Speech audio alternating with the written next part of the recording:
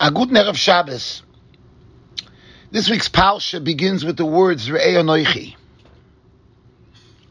You should see Anoichi Noisim Lufnechem. What Hashem is placing in front of us, the Brach and the Klala. These words, Reeh Anoichi Noisim Lufnechem, seems to be a specific dictate, a specific mitzvah, a specific hadracha by Hashem, that we should be looking at something. It's a unique language. Instead of saying shomo, right, which the Torah uses frequently. In the last week's parsha, we had the lashon of tishmu, when one adheres to the mitzvahs. Here the Torah is saying to gaze, re'eh, to see. We find that. We find by a little regel. We find by certain mitzvahs of bein adam lachaveri, where it's clear that the mitzvah is based on seeing something. Whether it's hashavas aveda, whether it's seeing somebody impoverished, they have a mitzvah to help them, which we have in this week's parsha as well. But here it's unclear what the Torah is telling us with this to see. What is the Torah asking us to see? In addition, as the pasuk continues, pasuk Chav Zayin, it says, Es habrocha asher tishmu. So unlike the next pasuk Chav Ches, where it says, Haklala imloi tishmu, which that really reads well, easily, the klala will come, the curse will come if we don't listen to Hashem.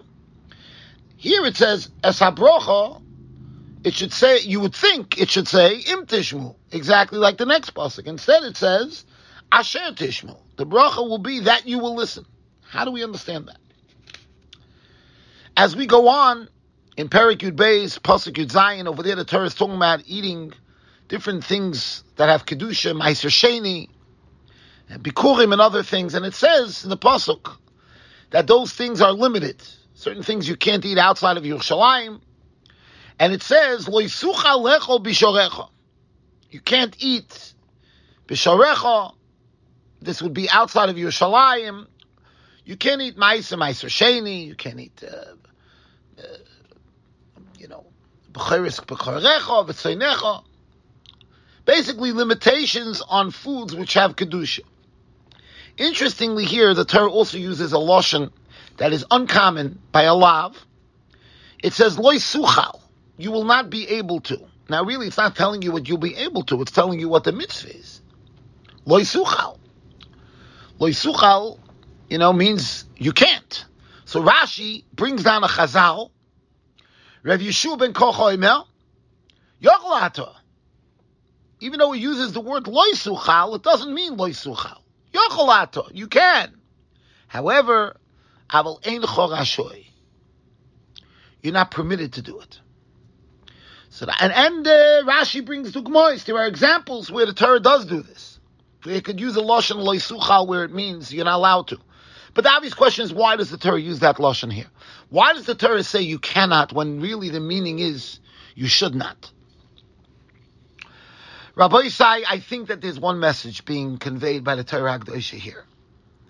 And that is that there are really two tracks how a person could be Oved Hashem. One is basic, and one is to mamish serve Hashem b'shleimus, in a wholesome way, in a complete way.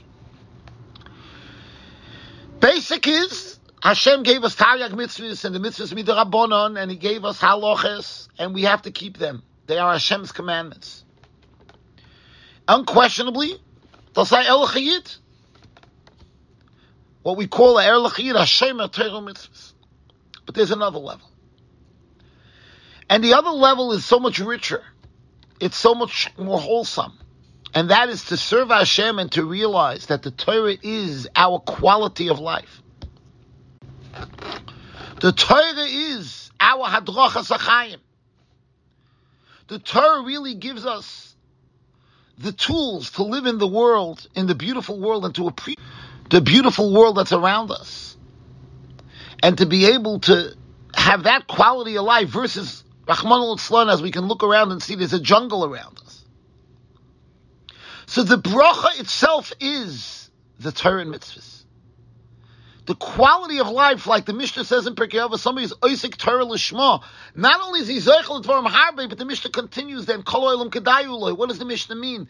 The world becomes so much more worthy. It's a different world. The Torah Jew is living in a different world. The quality of life, of being a Torah Jew. And that's the Reeh. Hashem is telling us, my dear children, Reeh, see what is here, what I'm giving you. Es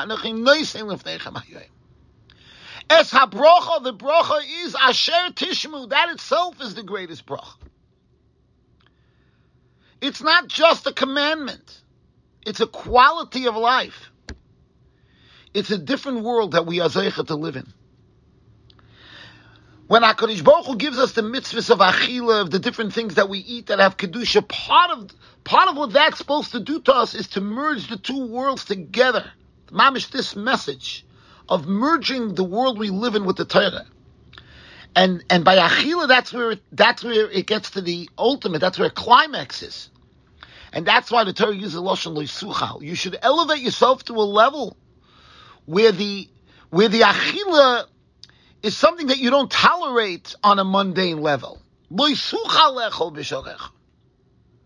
can't. I saw recently brought down a story from Rav Moshe that he got a call. This is in the early days when people in Eretz Yisrael didn't make calls to Chutz La'aretz because it was so expensive. Somebody had an urgent shaila and they called Rav Moshe. Rav Moshe was in the yeshiva and it was an emergency. They had to speak to him.